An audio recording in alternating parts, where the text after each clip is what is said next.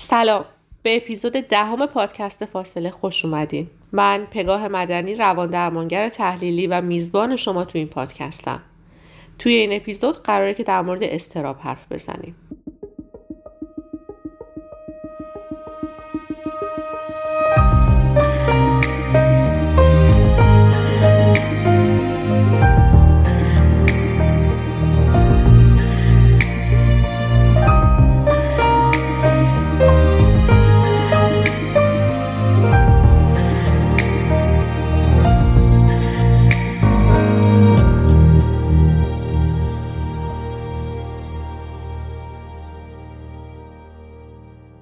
توی اپیزودهایی که تا اینجا داشتیم خیلی جاها برخورد کردیم به موضوع اضطراب و اینکه چه تأثیراتی روی رفتار آدم‌ها، روی عکس العملشون نسبت به اتفاقاتی که براشون میفته میذاره، ولی خب به صورت خاص بهش نپرداختیم. شما توی روانکاوی اضطراب رو چجوری تعریف میکنید و ریشه هاشو چی میبینین و چه تاریخچه‌ای براش داریم؟ اون مدلی که در واقع اولش فروید اضطرابو میدیده که فکر کنم که حالا این مدل شناخته شده تری هم هست، ولی خب مال اوایل در واقع عمر روانکاویه. اضطرابو حاصل سرکوبی امیال جنسی میدیده، یعنی فکر میکرده که حالا به هر دلیلی در حالا امیال جنسی ناکام میشن، اونجوری که شخص نیاز داره برآورده نمیشن و اینا که اینجوری رو هم جمع میشن میتونن اضطراب تولید بکنن. که خب این یه مقدارش هم برمیگشته در واقع به حالا زندگی شخصی خود فروید که زندگی جنسی نسبتا ناکام کننده‌ای داشته، چون خب خیلی بچه داشته دیگه، دلش نمیخواسته بچه دار بشه و در واقع به خاطر همین که همسرش، یعنی ترس از بارداری دوباره همسرش، خیلی تو سنین نسبتا جوانی دیگه تقریبا زندگی جنسیش تعطیل میشه. یه جورایی انگار که در واقع داشته قصه زندگی خودش رو توی این میگفته. اما چندین سال بعد، مثلا تو سال 1926 میاد اینو برمیگردونه. تا قبل از اون فکر میکرده که سرکوبی حالا غرایز جنسی یا خشونت بارمونه که باعث اضطراب میشه. تو 1926 میگه که نه، در واقع اضطراب هست که باعث میشه که اون سرکوبیه در واقع وارد عمل بشه و اونا رو خارج کنه از هوشیاریمون. حالا به سرکوبی بعداً برمیگردیم، ولی اگه بخوایم دوباره برگردیم اصلا به مفهوم اضطراب، فروید دو مدل اضطراب رو در واقع توضیح میداده. یکیش اضطراب تروماتیک یا اتوماتیک بوده که اون اضطرابیه که در لحظه‌ای که واقعاً در خطر هستیم و یه چیز خیلی ترسناکی، یه جورایی در واقع خارج از حد توانمون به ما وارد میشه، ما اون ترس رو تجربه میکنیم. که خب اولینش میگن که در واقع ترومای تولده. وقتی که بچه از اون محیط گرم و امن رحم خارج میشه، میاد توی فضایی که خیلی روشنه، سرصدا، سرده، فلانه، این اولین در واقع ترومایی که تجربه میکنه و میگن که این میشه پروتوتایپ بقیه تروماهای زندگی یا همه بقیه ترسای زندگی. یه اضطراب دیگه و خب و حالا مثلا توی شاید ماهای اولیه زندگی هم این شکلی هست که خب هر وقت که بچه بین اینکه یه نیاز رو حس میکنه و تا بیاد نیازش ارضا بشه یه فاصله ای میفته.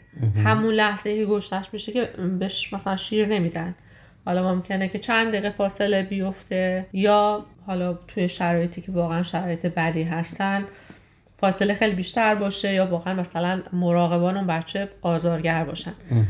اینا هم باعث میشه مثلا تروماهایی که اون بچه داره تجربه میکنه. ولی به مرور وقتی که رشد روانی اتفاق میفته، یه ذره در واقع آگاهی بچه بیشتر میشه، اون موقع میتونه خطر در واقع پیش بینی بکنه. این تبدیل میشه به اضطراب در واقع سیگنال انگزایتی. مثل اینکه تشخیص میده که مثلا مادرش وقتی یه لباس خاصی رو میپوشه قراره بره دور بشه ازش. آفرین.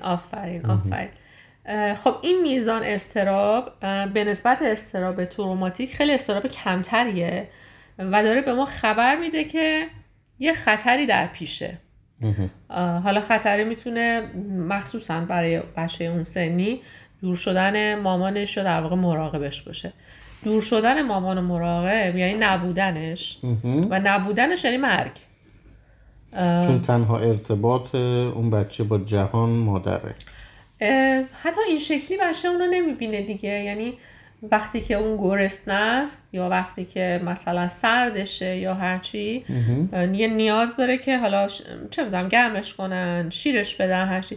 وقتی که نیاز ارضا نمیشه برای اون بچه در واقع انقدر روانش ابتداییه که مساوی مرگه. دنیا مفهوم دیگه این بیشتر از این نیست. آره، یعنی یا داره نیازم ارضا میشه یا من دارم نابود میشم. که اینم یادمون بمونه، چون که حالا فقط مختص به نوزادان نیست، بعدرم هست، ولی به هر حال اما از اینجا میرسیم به اون اضطرابی که در واقع دوچارش میشیم، میزانش کمتره اما داره به ما یه سیگنالی میده که خطر نزدیکه. حالا ما توی بزرگسالی هم باز همین رو حس میکنیم دیگه، یه دلشوره و بیقراری داریم برای چیزی که هنوز اتفاق نیفتاده و حتی گاهی نمیدونیم چیه. درست. انگار که قراره اتفاق بعدی بیفته ولی نمیدونیم چیه، فقط یه فرم مبهمی از ترس رو داریم تجربه میکنیم. این میشه در واقع حالا فرم دیگهش که سیگنال انگزایتی بهش میگن. حالا اون خطره که در واقع سیگنال انگزایتی داره به ما سیگنال میده، خبر میده که خطری در پیشه، با توجه به مراحل مختلف رشد روانی خطرات مختلفی هستند. توی مراحل خیلی ابتدایی مثلا تو سال اول خطر اینه که ما مراقبمون رو از دست بدیم. خطر از دست رفتن اونه، چون از دست رفتن اون مساوی مرگه. وقتی که یه ذره رشد روانی شکل میگیره در واقع اون مراقبه میشه یه چیزی فراتر از فراهم کننده شیر و گرما و اینا. بچه میبینه که مثلا مامان یه وقتای خوشحاله، لبخند میزنه، یه وقتای غمگینه، یه وقتای عصبانیه. برای بچه‌ها دیگه آروم آروم خیلی مهم میشه که مامانو بتونن خوشحال نگه دارن، لبخند مامانو نگه دارن به جای که مثلا عصبانیش بکنن. عشق پدید میاد اونجا، دوست داشتن پدید میاد. حالا خطر توی این مرحله که یه ذره مرحله پیشرفته تری از رشد ماست اینه که ما دوست داشتن اون آدم رو از دست بدیم، عشق اون مراقبه رو از دست بدیم. بدونیم هست ولی رابطهش با ما فرق کرده دیگه. آره دیگه دوستمون نداره. حالا باز یه ذره جلوتر میریم توی رشد روانی، برمیگردیم در واقع به مباحثی که توی مثلا فکر کنم قسمت اولینا داشتیم میگفتیم. وقتی که رابطه حالا دیگه دوتایی نیست، فقط ستاییه، یعنی توی رابطه نوزاد یا کودک و مادر چیزای دیگه هم اضافه میشن. همچنان باز با اشاره به اپیزود اول مادر نمادینه اینجا دیگه، مراقب اولیه. آره مادر مراقب اولیه است، میتونه قرار نیست الزاماً مادر بیولوژیک بچه باشه یا قرار نیست که زن باشه، میتونه مرد باشه. خب بعد وقتی که حالا در واقع ترس از دست دادن عشق اون مراقب میاد سراغ ما و این خطر هست، این مفهوم کم کم شکل میگیره در ذهن بچه که من بابت چه چیزهای دوست داشته میشم.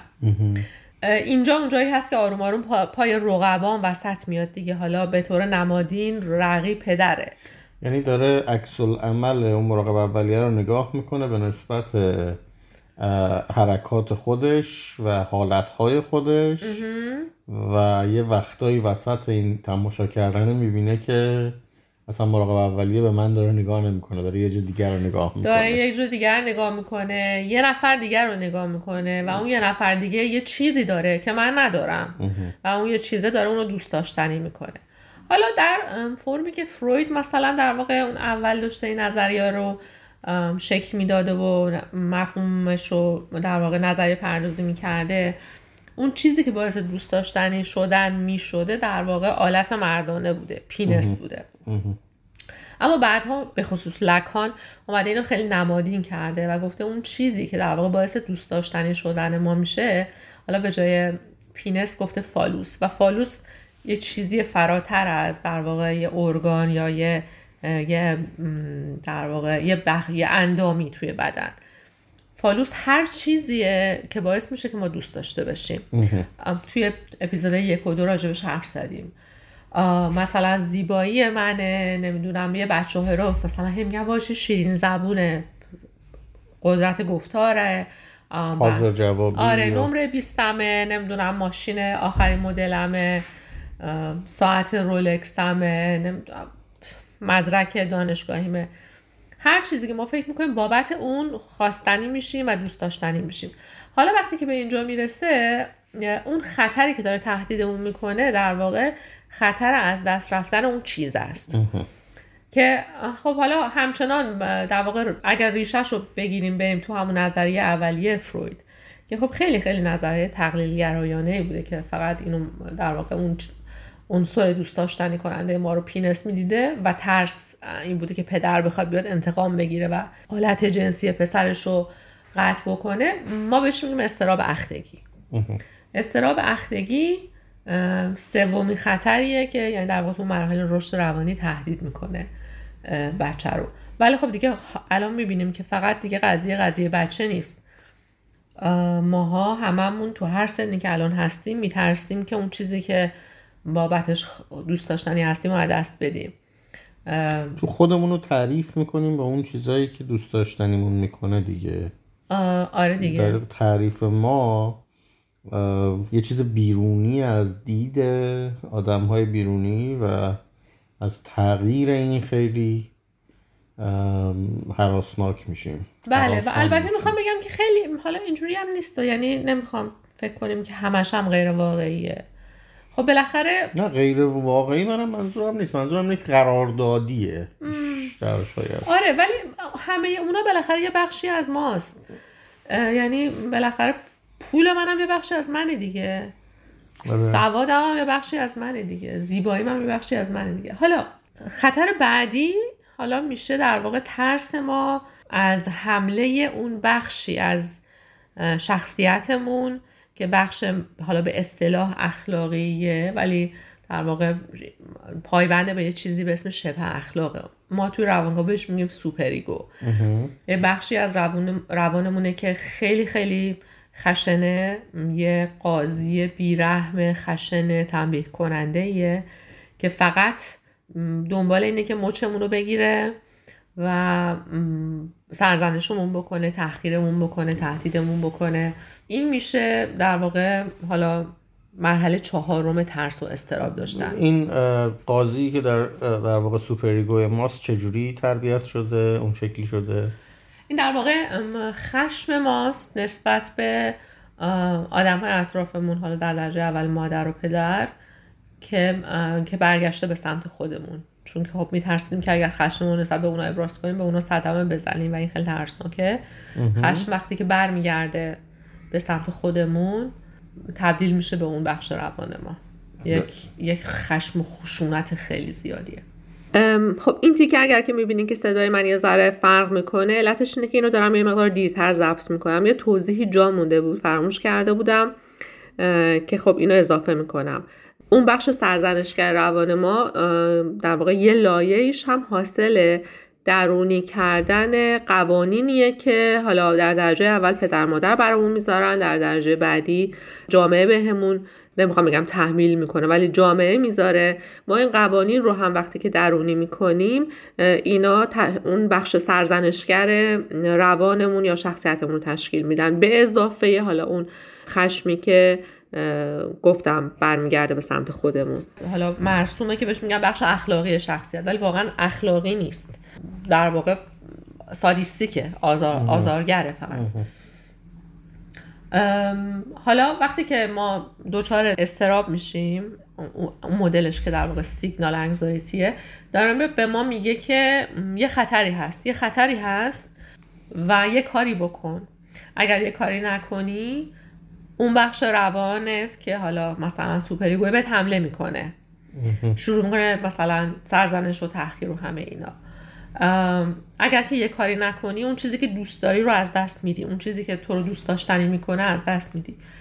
وقتی که اضطرابای ما یه ذره شکل تمایز یافته تری دارن که همش نگرانیم که با چه بلایی سرم میاد، نکنه مثلا بدبخت بشم، پولم از دست بدم، یا مثلا کسایی که خیلی اضطراب بیماری و مرگ دارن و بعد فکر میکنیم که اگه اون از دست بدی دیگه کسی دوستت نداره.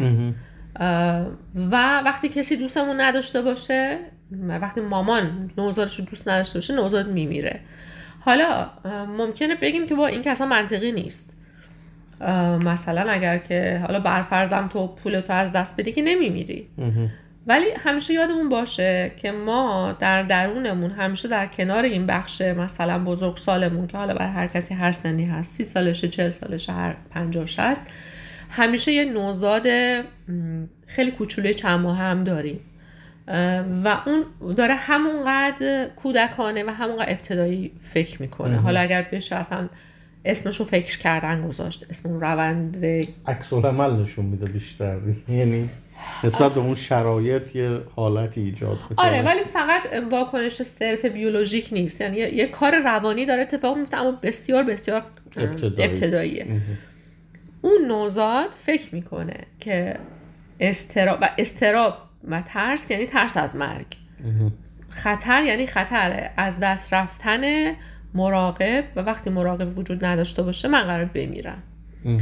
به خاطر همینه که خیلی اوقات وقتی که آدما مثلا اضطراب دارن، مخصوصا تو فرمای شدیدترش، این منطقی آدم میشینه باشون حرف میزنه که بابا اینجوری هم که تو فکر میکنی نیست، اینو واقعا تاثیر نداره، برای اینکه ما موقع داریم در واقع با اون بخش بزرگسال حرف میزنیم. خیلی اوقات آدم میگن ببین تو اینه که میگی من میفهمم، منم قبول دارم که فکرم غیر منطقیه، ولی تأثیر روی حسم نمیذاره، چون اون نوزاده وحشت کرده. یا اون نوزاده رو نمیشه با روشی که آدم بزرگ میشه آروم کرد آرومش کرد.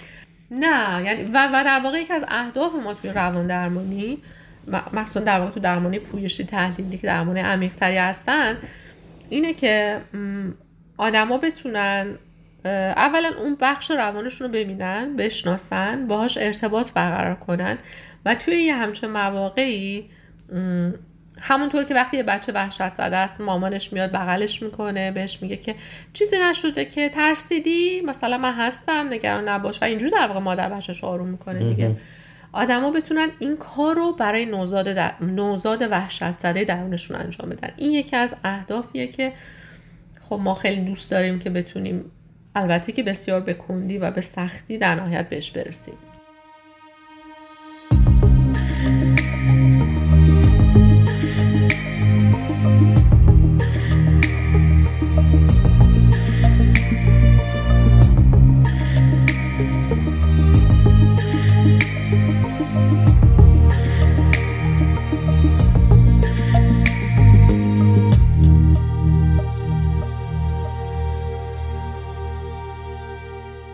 خب پس روان درمانی تحلیل پویشی بهمون گفتی چی کار میکنه، چجوری درمان میکنه یا تلاش میکنه برای درمان کردنش. ولی خب من خودم این تجربه رو داشتم که یه قرصی اندازه عدس خوردم روزی و اضطراب رفته. و خب چرا پس باید برم سراغ روان درمانی؟ ببین مسئله اینه که خیلی اوقات در واقع ریشه این اضطرابای ما ریشش خیلی ژنتیکیه. یعنی وقتی که مثلا تاریخچه یه بیماری رو در میاریم میبینیم که خودش، خواهر برادراش و بعد حالا در خانواده یه ذره گسترده تر مادرش، اینا با اضطراب همیشه درگیر بودن و هستن. این داره به ما میگه که یک بخشی از اون مسئله اضطرابی در واقع بخش خیلی زیستیه، یه بخش ژنتیکیه که یا نمیشه یا خیلی خیلی به کندی و به سختی در واقع با روان درمانی میشه روش اثرگذار بود. خب اینجور وقتا برای اون دارو تجویز میشه و چرا که نه. منتها مسئله اینه که گاهی اوقات این داروی میتونه برای آدم ها کافی باشه، اوکی، ولی متاسفانه برای خیلیا دارو کفایت نمیکنه. یعنی حتی علیرغم مصرف دارو برای طولانی مدت با دوزهای بالا همچنان اضطراب شدید و غیر قابل تحملی رو مجبورن تجربه کنن، یا اینکه خب به محض اینکه دارو قطع میشه دوباره برمیگرده اون اضطرابه.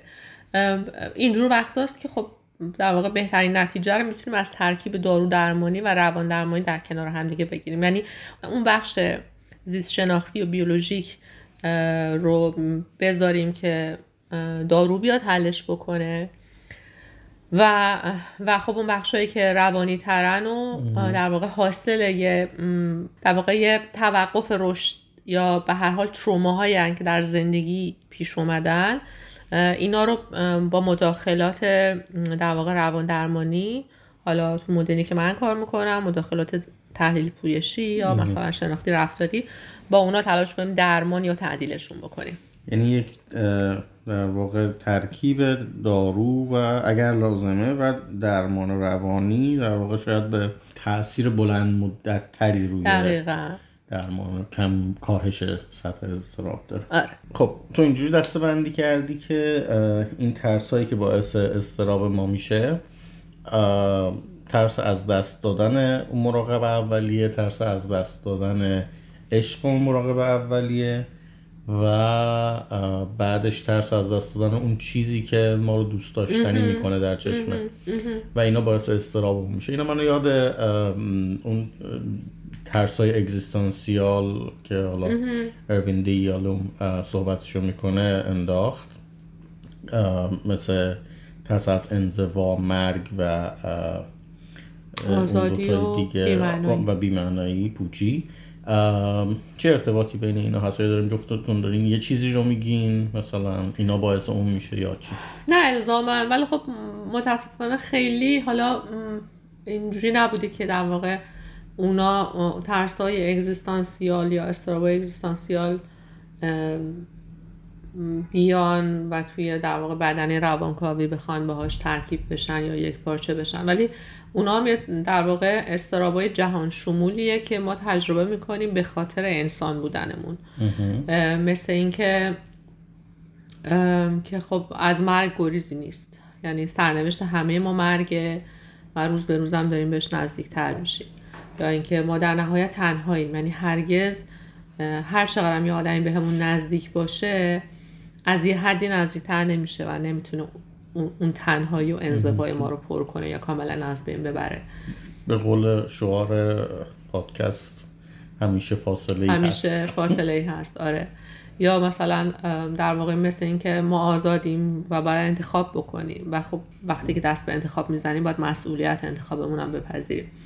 اینا هم همه یه سری در واقع اضطرابای انسانی و جهان شمولی هستن که مجبوریم که باهاشون مواجه بشیم و یه وقتایی به جای این که باهاشون مواجه بشیم ازشون فرار میکنیم برای اینکه اون حس ترس و اضطراب تحمل نکنیم یا نمیتونیم تحمل کنیم، تواناییشو نداریم. و خب این فرارای ناکارآمدی هستن دیگه، مثل وقتی که مثلا از آزادی و انتخاب میترسیم و اینجور وقتا خب مثلا یکی رو پیدا میکنیم که در واقع اون به جای ما تصمیم بگیره. حالا اون که بخواد به جای ما تصمیم بگیره وقتی میتونه یه حکومت دیکتاتور خودکامه‌ای باشه که ما بهش سرسپرده میشیم، وقتایی مثلا یه مرشدی میشه، یه مرادی میشه. یعنی تصمیم میگیریم که اون ترسی رو که از این آزادی انتخاب داریم رو از خودمون بگیریم و بندازیم گردن یکی دیگه این انتخاب رو بگیم ترسش هم مال تو. آره دیگه، فقط به من بگو چه کار کنم. دقیقاً. اون اگه گفته که مثلا در واقع این کار درسته، خب پس من میرم این کار رو انجام میدم. این حالا بعداً اگه امیدوارم فرصت بشه که در مورد روانشناسی گروهی و روانکاوی گروهی اگر که بتونیم صحبت کنیم، در واقع این جاهایی که از اون جاهایی که خب خیلی این مباحث اگزیستانسیالیستی به روانکاوی نزدیک میشن، وقتی که آدمای گروه یا رهبر رو انتخاب میکنن و اون رهبره اون وقت مسئول گرفتن اون تصمیما میشه و وقتی که اون تصمیم میگیره حالا میتونه مثلا این تصمیم‌ها یه چیز وحشتناکی باشه، مثل اتفاقایی که مثلا تو جنگ جهانی دوم مثلا افتاده توی هولوکاست و آدم‌ها مسئولیت رو از خودشون سلب میکنن، یعنی میگن خب به ما دستور دادن که این کار رو بکنیم، به ما دستور دادن که بکشیم. اون رهبری میشه سوپر ایگوی اون گروه. حالا اون گروه میتونه خیلی بحث جالبیه. آره، ولی اگه بخوام واردش بشیم مثلا یه دنیاییه و میگم امیدوارم که بتونیم بهش برگردیم که چجوری گاهی اوقات این ساختاری که ما داریم در روان یه انسان در واقع توصیف میکنیم میتونه توی ساختار یه گروهی به بزرگی یه جامعه یا حتی یه جهان باشه. یعنی در واقع به قیمت نه برعکسش، با دریافت این که ترس از ما گرفته بشه، اضطراب از ما گرفته بشه، حاضریم هر جنایتی هم بکنیم فقط به این شرط که من ترس انتخابو نداشته باشم. آره، ولی این شکلی هم ببین که مثلا همه ما در درونمون خب امیال خیلی خشن و نابودگری هم داریم دیگه. درسته. یا بخش مثلا بسیار حالا به اصطلاح سادیستیکی داریم که در حالت عادی وقتی خودمون تنها باشیم خیلی اوقات اینا کنترل میشن، یعنی راه نمیافتیم بریم چه میدونم اطرافیانمون رو یا آدمای غریبه رو تو خیابون بگیریم بکشیم، اذیت کنیم، شکنجه کنیم. ولی یه وقتی توی همچه ساختارهایی موقعی که در واقع کل اون در واقع حق انتخاب و مسئولیت واگذار میشه به یه نفر به اسم رهبر گروه، ما هم از این استفاده میکنیم. دقیقاً، یعنی اون وقت که زمینه رو فراهم میکنه که یه همچه امیالی هم بتونن بدون تجربه احساس گناه یا احساس مسئولیت در واقع خودشون بروز بدن. و خب وقت آدم مثلا شاهد یه همچه فجایعی هست، برای نمونه حالا جنگ جهانی دوم و اتفاقایی که همین الان هم داره میفته جای مختلف دنیا. خب حالا این چیزایی که تا الان توضیح دادیم اضطراب اگزیستانسیال بود، اضطرابایی که در واقع برگرفته از نظریه فروید بود. ولی خب ما میدونیم که روانکاوی با فروید تموم نشده، یعنی ما بعدش نظریه پردازهای دیگه‌ای داشتیم که اونا هم اومدن به هر حال نظر خودشون رو در مورد اضطراب و مدلی که اضطراب رو میفهمیدن بیان کردن. درست. از جمله ملانی کلاینه که اگه دقت بکنیم توی مدلی که فروید داره در مورد اضطراب حرف میزنه همش ترس از نبودن یه چیز خوبه،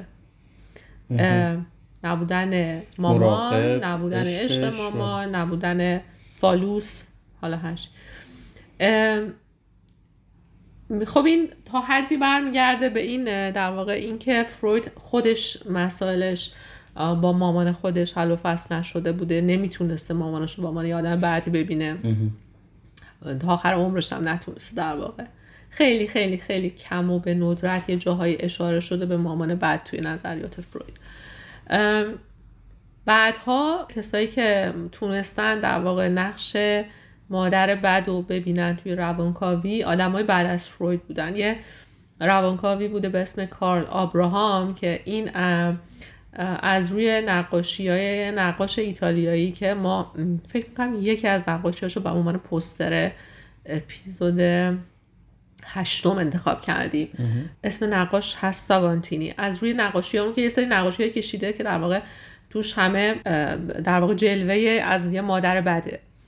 از روی اون این هینته براش رسیده، این ایده براش رسیده که مادرم میتونه بد باشه.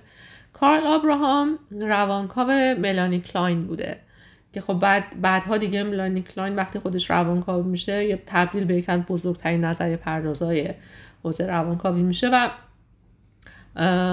خیلی دیگه اون وقت میاد این مفهوم مادر بد و بست میده. پس اینجا ما حالا داریم میبینیم که آروم آروم این بحث اضطراب گسترده تر میشه. اضطراب میتونه در واقع به خاطر فقدان یا ترس از دست رفتن یه چیز خوبی بشه یا میتونه در واقع حضور یه چیز بد آزارگری توی روان ما باشه که این میشه در واقع ملانی کلاین رشد روانی رو قبلا هم توضیح دادم، باز دوباره خیلی اختصار میگم.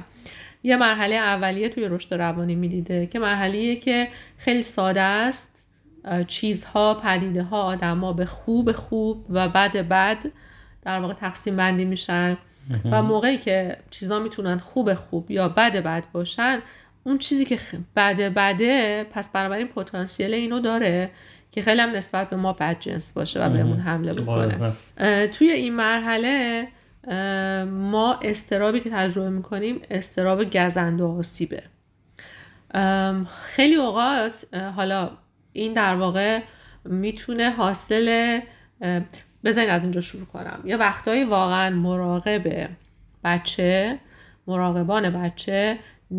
مراقبان خوبی نیستن، ابیوسیو میتونن باشن، آزارگر میتونن باشن. یه وقتایی هم نه، آزارگر نیستن، دارن یه مراقبت معمولی انجام میدن، ولی اون جاهایی که فاصله میفته بین نیاز بچه تا ارضایش اونقدر برای بچه سخت و اضطراب‌آور تجربه میشه که فکر میکنه که اونا حالا در اون از قصد دارن منو اذیت میکنن. و خب وقتی که حالا میگه که من یه نیازی دارم، شما چرا نیاز منو ارضا نمیکنین، دچار یه خشمی میشه بچه. و این خشمه رو منتها چون خب اگه من خشممو ابراز کنم نسبت به مراقب اولیه‌ام، در واقع دارم بهش آسیب میزنم و نمیتونم اینو تحمل کنم، اینو برمیگردونم سمت خودم، میشه یه بخشی از وجود خودم. یه بخشی از وجود خودم بسیار عصبانیه، میخواد انتقام بگیره، فقط میخواد بکشه و بدره و دنیای اطرافم داره همین شکلی تجربه میکنه. دنیای بکش تا کشته نشیه.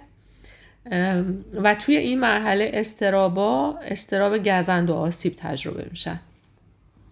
حالا در فرمای معمولیش خب هممون تجربهش میکنیم گهگاه.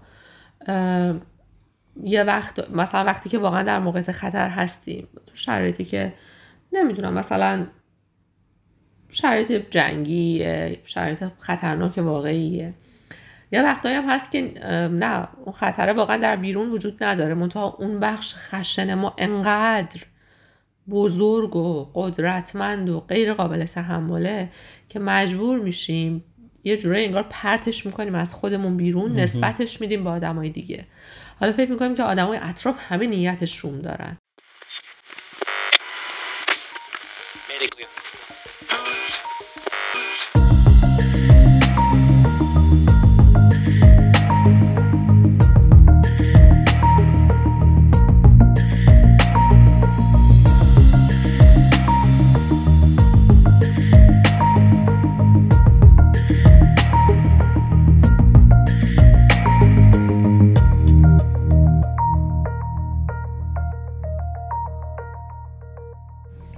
خب بذار این خیلی پیچیده است، شما خیلی راحت میگینش ولی من هر بارم که میشنومش باز برام پیچیده است. کودک، نوزاد، آدم در همه سنین، یعنی نسبت به کسایی که دوستشون داره، اون مراقب اولیه و اطرافیانش، یک خشم و عصبانیتی احساس میکنه ولی به خاطر اینکه ترس از دست دادنشون رو هم داره اینو ابراز نمیکنه، میاره توی خودش. بله. و اینو به خودش ابراز میکنه. بله. و بعد یه زمانی این انقدر بزرگ میشه که باز اینو میندازه بیرون از خودش ولی به سمت نه اون آدمایی که دوست نزدیکانشن، به سمت کل فضای اطرافش. یعنی فکر میکنه که از همه چی، از جامعه عصبانیه، از دور و اینشون. نه ببین ما به عنوان، یعنی به خاطر ماهیت انسانیمون یه بخش از وجودمون هم خشم و خشونته.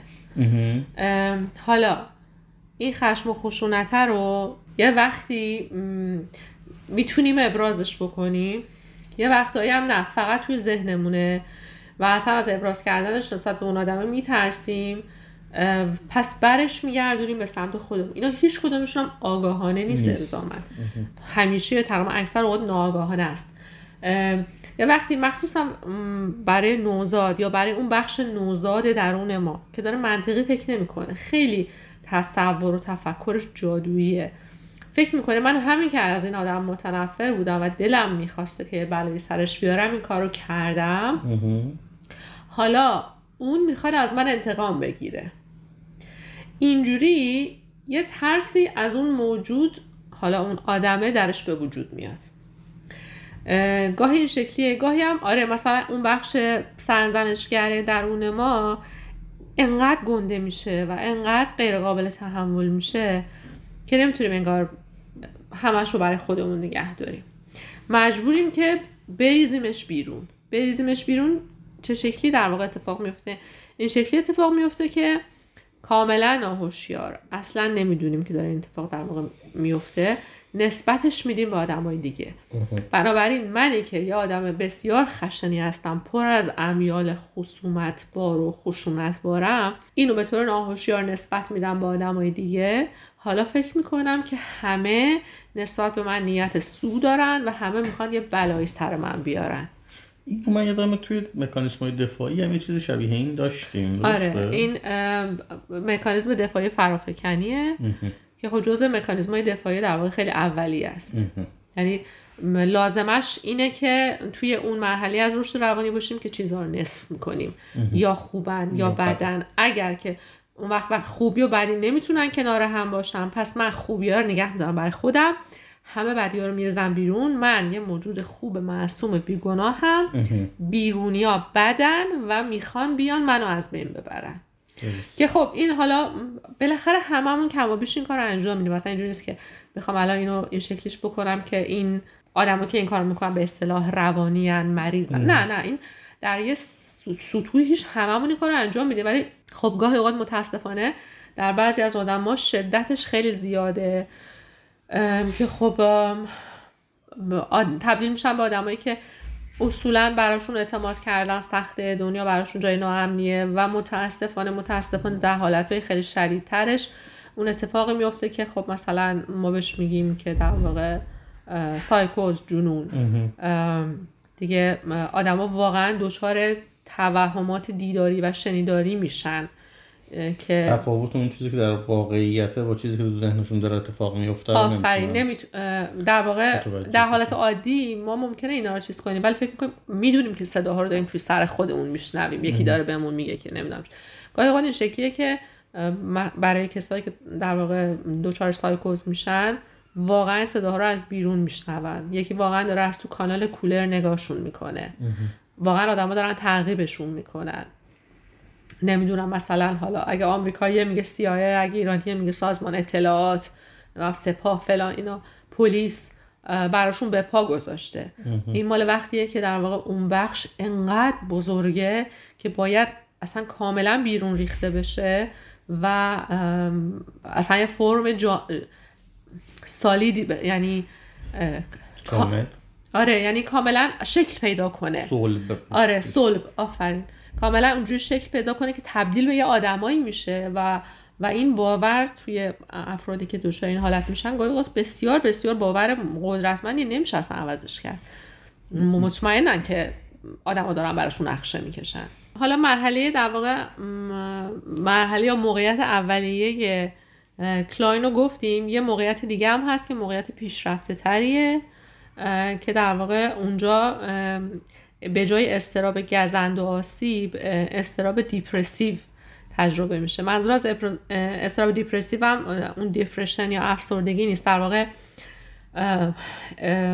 وقتیه که ما میفهمیم که اون خشم و خشونتی که داشتیم یا ابرازش کردیم نسبت به اون کسی که فکر میکردیم موجود بدی بوده در بیرون ما، در واقع کسی بوده که دوستش هم داشتیم. اون مامانی که من گریه میکردم نیومد درجا منو بغل کنه بهم شیر بده، مامان بده، همون مامانی بود که 2 دقیقه بعدش هم اومد. پس بنابراین من اونی که دوست داشتم و بهش آسیب زدم. اینجا این اضطراب تجربه میشه که در واقع دیگه حالا میتونیم اسمشو بذاریم احساس گناه. احساس گناه سالمی هم هست، برای اینکه توی مرحله، یعنی در واقع اگر اینجوری باشه میتونیم بگیم سالمه، که وقتی فکر میکنیم که آسیبی زدیم یا اشتباهی مرتکب شدیم بابتش ناراحت میشیم و میریم به سمت ترمیمش. اگر که مثلا کسی رو آزرده کردیم تلاش میکنیم که دلجویی بکنیم ازش، اگر جایی رو آسیب زدیم تلاش میکنیم که تا جایی که ممکن هست جبران کنیم، ترمیم کنیم. و خب یه وقتایی هم ممکنه یه چیزایی غیر قابل جبران و ترمیم باشن، اونا رو میپذیریم و خب براشون سوگواری میکنیم. این میشه سالم. ولی توی مرحله قبلی که گفتم، اون مرحله‌ای که در واقع همه چیز یا خوبه یا بده، توی اون مرحله وقتی هم که گناهی تجربه میشه، احساس گناهی تجربه میشه، اصلا قصد و نیت جبران پشتش نیست. یعنی اینجوریه که تو یه کار بدی کردی، دیگه باید تنبیه بشی، فلان بلا سرت بیاد، پر از تحقیر و سرزنشه، ازش چیز خوبی در نمیاد. ولی توی مرحله دیپرسیو قراره که حاصل اضطراب یا احساس گناه ما یه چیز مثبت سازنده‌ای باشه، جبران باشه، ترمیم باشه. درست.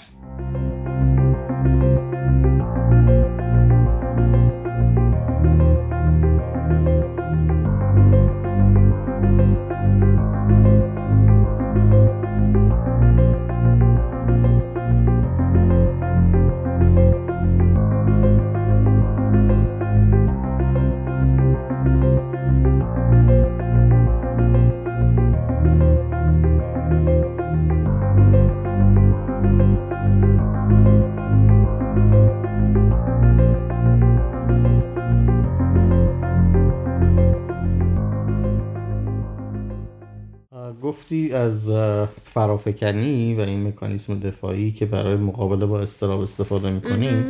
خب من میدونم که لیست مکانیسم‌های دفاعی طولانی تره. بقیه‌اش هم یا تو این مسیر استفاده میشه یا نه؟ ما یعنی برای دفاع در برابر اضطراب دست به یه مکانیزمایی میزنیم.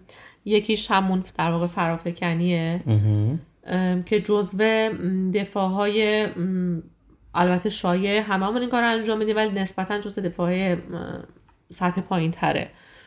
یه دفاع خیلی خیلی مرسومی که استفاده میشه در واقع سرکوبیه.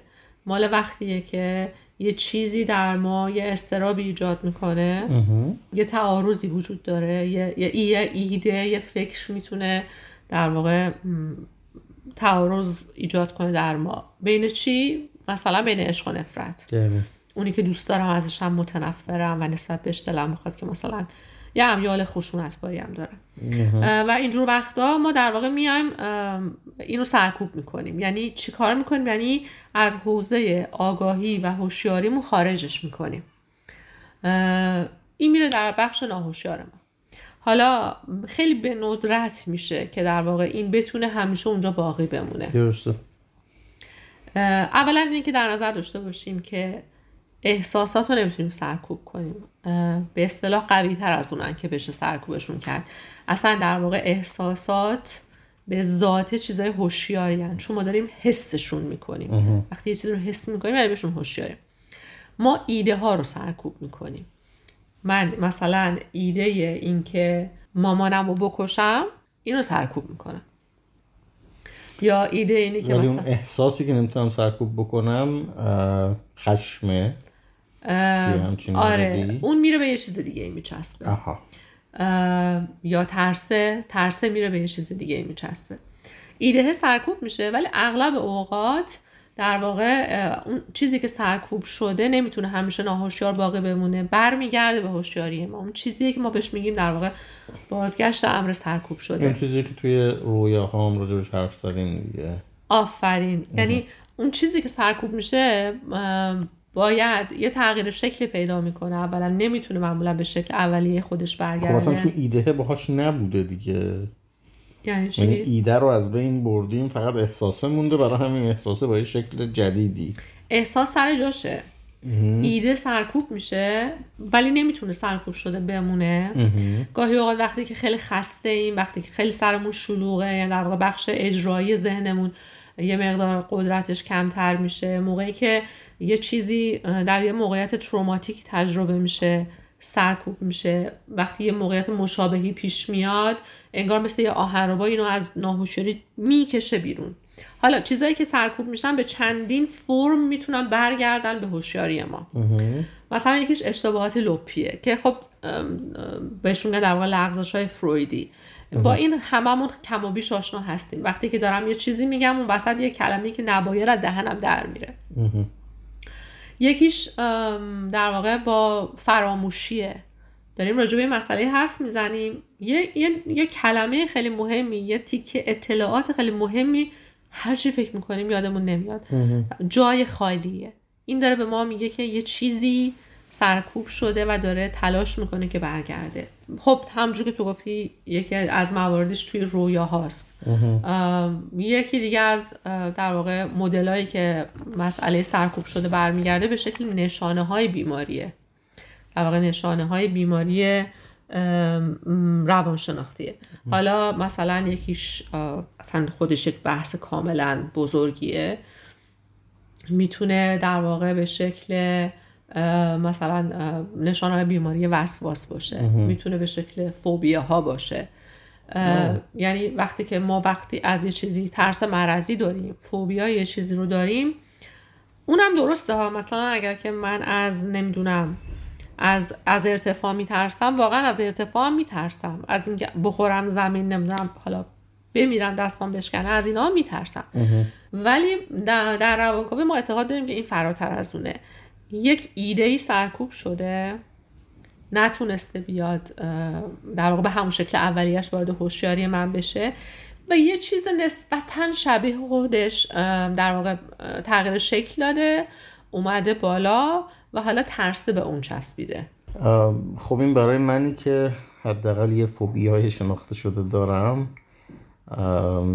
یه در جدیدی رو باز کرد این حرفه، چون که من تو درمان خودم برگشتم به اون زمانی که فوبیا ایجاد شد و اون خاطره ی حادثه‌ای که این فوبیا رو ایجاد کرد و دیگه خیالم راحت شد. ولی الان که اینطوری میگی که این میتونه از اضطراب و بازگشت امر سرکوب شده باشه، فکر می‌کنم جا داره یه ذره راجبش حرف بزنیم. من از پرنده میترسم، از پرنده های بزرگ به خصوص، و خب تا یه جایی تا کودکیم این وجود نداشت و من خب مادر بزرگم و حتی خودمون یه مقطعی مرغ و خروس داشتیم توی حیات و کاملا رابطه خوبی داشتم باهاشون، ولی یه جایی دیگه ترس از پرنده شروع شد و من از خروس به خصوص و عقاب خیلی میترسیدم که هنوز هم میترسم، از دیدن تصویرشون هم ناراحت میشم. و خب توی درمان خودم ما رسیدیم به یک اتفاقی که نمیدونم واقعا، حالا اینترنت که اون موقع نبوده، یه خبری پیچید زمانی که من مثلا 5-6 سالم بوده که یه خانواده جوانی در واقع، مثلا پدر و مادر و بچه داشتن مسافرت میکردن و یه جایی وای میستن برای اینکه مثلا نهار بخورن، استراحت کنن، نمیدونم، و اینا بچه رو هم مثلا کنار ماشین مثلا میگذارن و یک عقابی میاد و این بچه رو برمیداره و میبره. آره منم یادمه. و این شد که من دیگه از پرنده ها ترسیدم. یعنی فکر میکردی عقاب میاد میبرتت؟ آره دیگه، این که فکر میکردم عقابه انگار یه قدرتی داره، ولی خب حالا اوکی، عقاب این قدرت رو داره، مرغ دریایی که نداره این قدرت رو، یا جغد که این قدرت رو نداره، ولی من از همه اونا در مجموع دارم میترسم. ولی چون یک اضطراب، یک چیزی که من سرکوبش کردم هم ممکنه باعث فوبیا بشه. ما این شکلی اعتقاد داریم. ولی اگر برگردیم در واقع به خاطره تو، وقتی که تو این خبر رو شنیدی چی توی ذهنت اومد؟ خب دیگه ما همون موقع برادر کوچیک من به دنیا اومده بود و ما یه بچه کوچیک داشتیم توی خانواده‌مون و خب من که دیگه بزرگ بودم دیگه، فکر نمی‌کردم عقاب منو ببره، احتمالاً فکر می‌کردم اونو ممکنه ببره.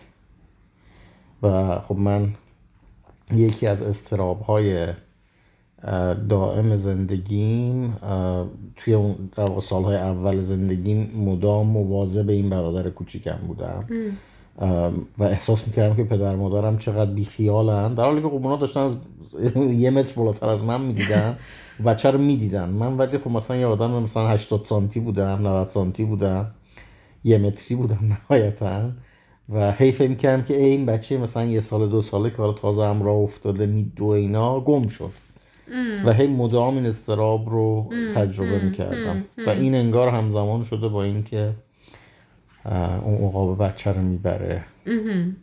ولی حست چی بود؟ یعنی یادت میاد از این که برادرت اصلا به دنیا اومده بود؟ اون موقع ها تلویزیون، یعنی حالا همون 2 کانالی که داشت و اینا، که حالا تلاش میکردن که روانشناس بیارن و نمیدونم یه چیزی مثلا روان شناس خانواده و اینا مدام حرف از این بود که بین بچه هاتون فرق نذارین و نمیدونم بچه تازه که متولد میشه بچه قبلی رو بهش کم محلی نکنید و اینجور چیزا. منم آدمی بودم که خب تلویزیون زیاد نگاه میکردم، حتی دیگه سواد اگر داشتم مثلا از همون 5-6 سالگیم چیزایی میخوندم و حواسم هیچ جلب بود به این چیزایی که بزرگترها دارن راجبش حرف میزنن و خیلی همیشه تلاش داشتم نشون بدم که من نسبت به برادر کوچکم این احساس رو ندارم. یعنی آره خیلی اغراق شده بهش علاقه نشون بدم یا مراقبت کنم ازش که مبادا این احساس رو به پدر و مادرم ندم که من از اومدن این بچه جدید ناراحتی دارم. در صورتی که خب ناراحت بودی دیگه. آگاهانه نه واقعا. میدونم آگاهانه نبوده، ولی واقعا کدوم بچه‌ایه که از اینکه جایگاه اولو داره بعد مثلا یکی دیگه بیاد؟ والا من جایگاه اول نداشتم، البته جایگاه دومو داشتم، ولی من بچه دوم بودم خودم. ولی الان که میگی یه ذره این سوالت چیز منو به هم میریزه، برای اینکه من همچه بیم که من اون بچه هم که هیچ احساس بدی نسبت به برادر کوچیکش نداشتم. آره نه تو خدا بودی دیگه، هیچ نیازی نداشتی، هیچ حسادتی نداشتی. نه حسادت که اصلا امکان نداشته از اینکه از اون خانواده هاش نبودم. آره. که از اینکه یه نفر اومده توجه ها رو از تو دزدیده مثلا دستش عصبانی باشی. یعنی در واقع انگار به نظرم میاد که اون عصبانیت و حسادتی که داشتی، خشمی که داشتی، در واقع آرزوهای بچگانت برای نابودی برادرت تو تبدیل کرده بودی به برعکسش دیگه، به مثلا مراقبت و نگرانی بیش از اندازه. اتفاقی که گاهی اوقات تو مادرها میفته نسبت به بچه‌هاشون. بعد انگار این خبر رو شنیدی که یه عقابی اومده یه بچه‌ای رو برده، بعد گفتی وای چه اتفاق خوبی، یعنی عقابی میتونه بیاد اینو برداره ببره، من دوباره خودم بشم و اون جایگاه اول و نمیدونم همه توجه ها مال من باشه. ولی در این حال خب این خیلی ترسناکه دیگه، یعنی در واقع تو داری آرزوی مرگ برادرتو میکنی. پس ولی خب حالا عقابه خیلی خیلی چیز خوبیه، یعنی حالا به جای اینکه تو از خودت و از خشم خودت و از حسادت خودت بترسی، دیگه از عقاب میترسی و حالا در معنی کلی ترش از پرنده ها میترسی. اونایی که بدجنسن پرنده ها، نه تو خیلی مهربونی. چون فکر میکردم که اگر که پرنده بیاد و برادر منو ببره همه منو مقصر میدونن. همه تو رو مقصر میدونن. خب ولی کی در واقع تو رو مقصر میدونه؟ خودم، چون آرزو میکردم در ناخودآگاه هم که این برادر نباشه. آره.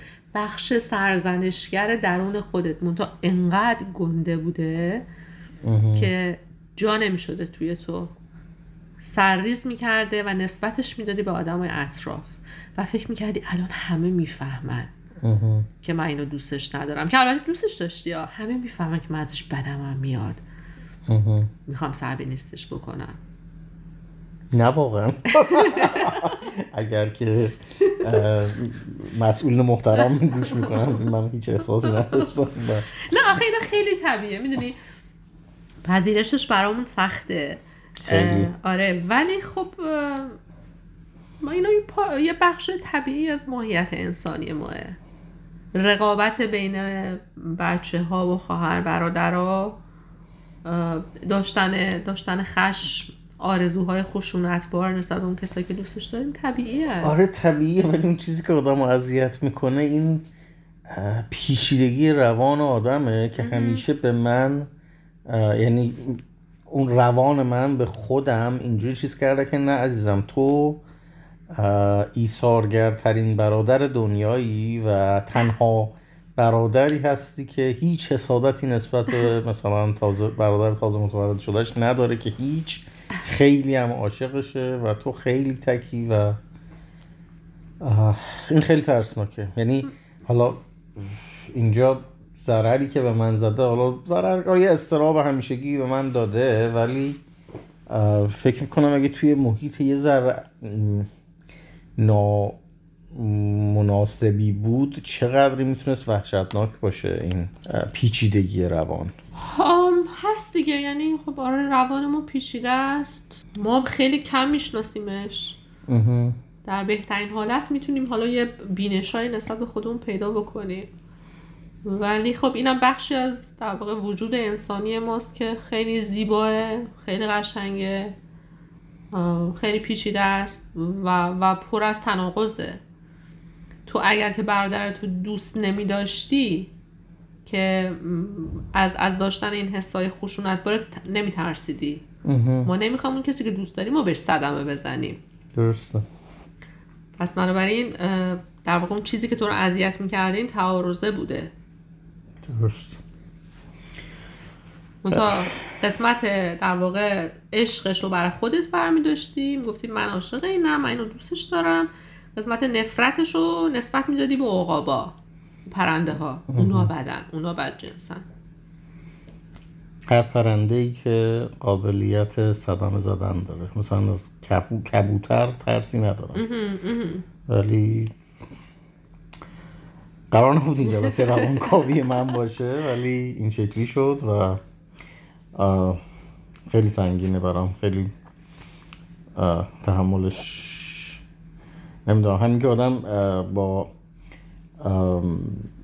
شیرینی این کشفش روبرو میشه و یه پیچی از این پیچیدگی رو باز میکنه، همین که ولی با واقعیت هم روبرو میشی و یهو تمام دنیای ذهنیت به هم میریزه.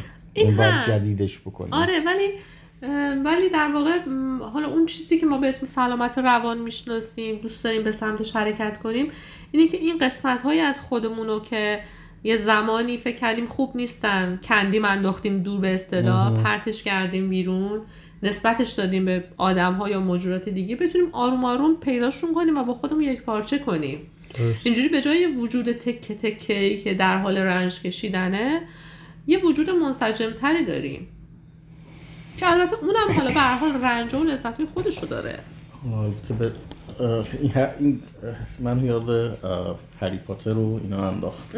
اونایی که متخصص هری پاتر باشن و تهش دیده باشن، این که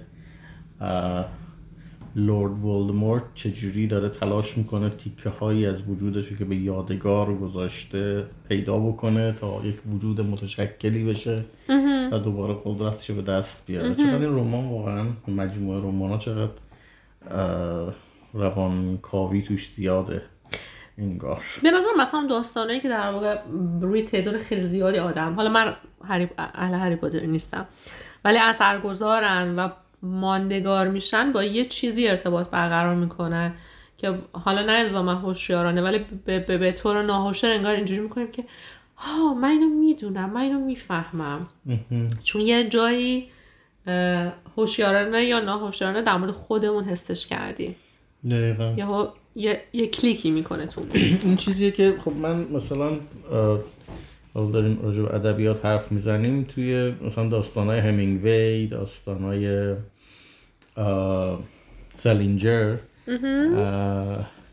میدیدم که هممون میبینیم. یعنی این داستان داره یه فضای خیلی ساده ای رو توصیف میکنه، هیچ اتفاقی توش شاید نمیفته، مثل اون داستان کوتاه همینگوی،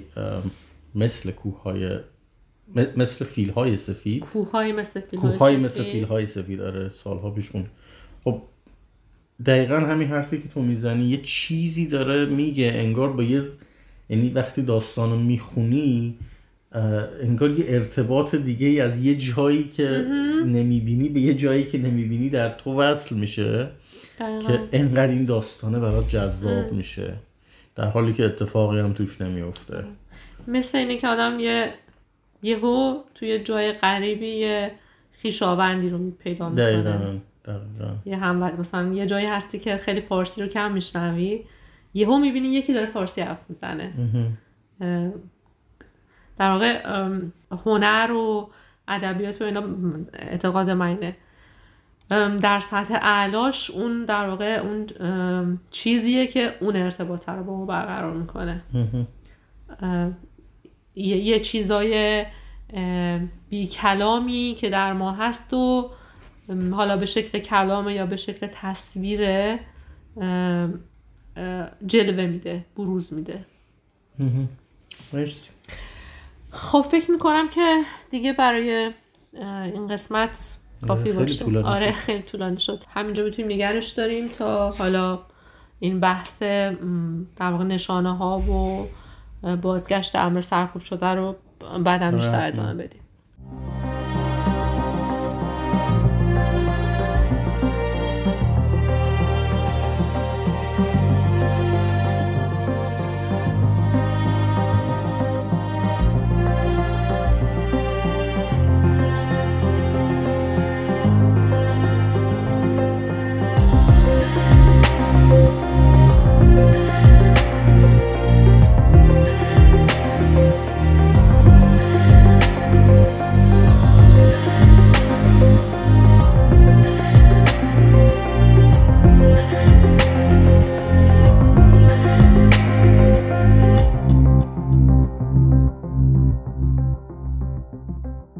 این اپیزود 10 پادکست فاصله بود. توی این اپیزود در مورد اضطراب، مکانیزم‌های دفاعی و استراتژی‌های روان درمانی برای درمان اضطراب صحبت کردیم. پادکست فاصله رو من پگاه مدنی تهیه می‌کنم و سیامک کمان ابرو کار تدوینش رو انجام میده. موسیقی‌ها هم کار سما رؤوفیه. پادکست فاصله رو میتونین روی اپ‌های پادکست گوش کنین. هر اپیزود با کمی تأخیر روی کانال تلگرام پادکست فاصله و کانال یوتیوب من هم منتشر میشه. از اینکه این پادکست رو گوش میکنین و به دوستانتون هم معرفی میکنین ممنونم.